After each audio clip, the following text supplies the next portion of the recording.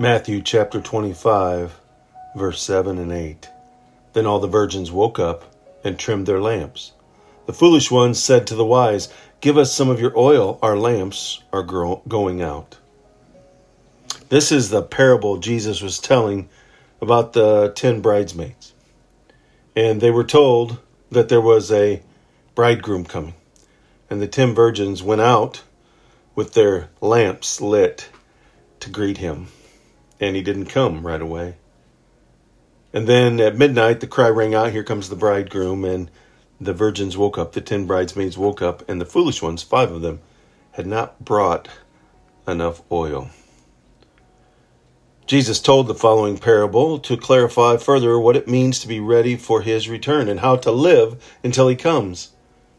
In the story of the 10 virgins, we are taught that every person is responsible for his or her own spiritual condition.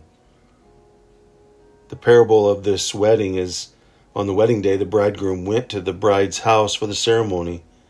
Then the bride and the groom, along with a great procession, returned to the groom's house where a feast took place, often lasting a full week. These 10 bridesmaids were waiting to join the procession, and they hoped to take part in the wedding banquet. But when the groom didn't come at the expected time, 5 of them were out of lamp oil. And by the time they had gone to purchase their extra oil, it was too late to join the feast. When Jesus returns to take his people to heaven, we all must be ready. Spiritual preparation cannot be bought. It can't be borrowed at the last minute. And it cannot be one of someone else. It can't be one of your dad's or your mother's or your significant other, your husband or your wife.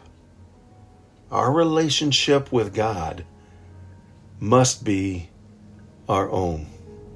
It's our own individual responsibility to have a relationship and to stay in that relationship and be cognizant of his return and live accordingly. Are you ready for his return? He's coming. We don't know when, but we do know he is. Live life according to that preparation, being his shining light here on this earth.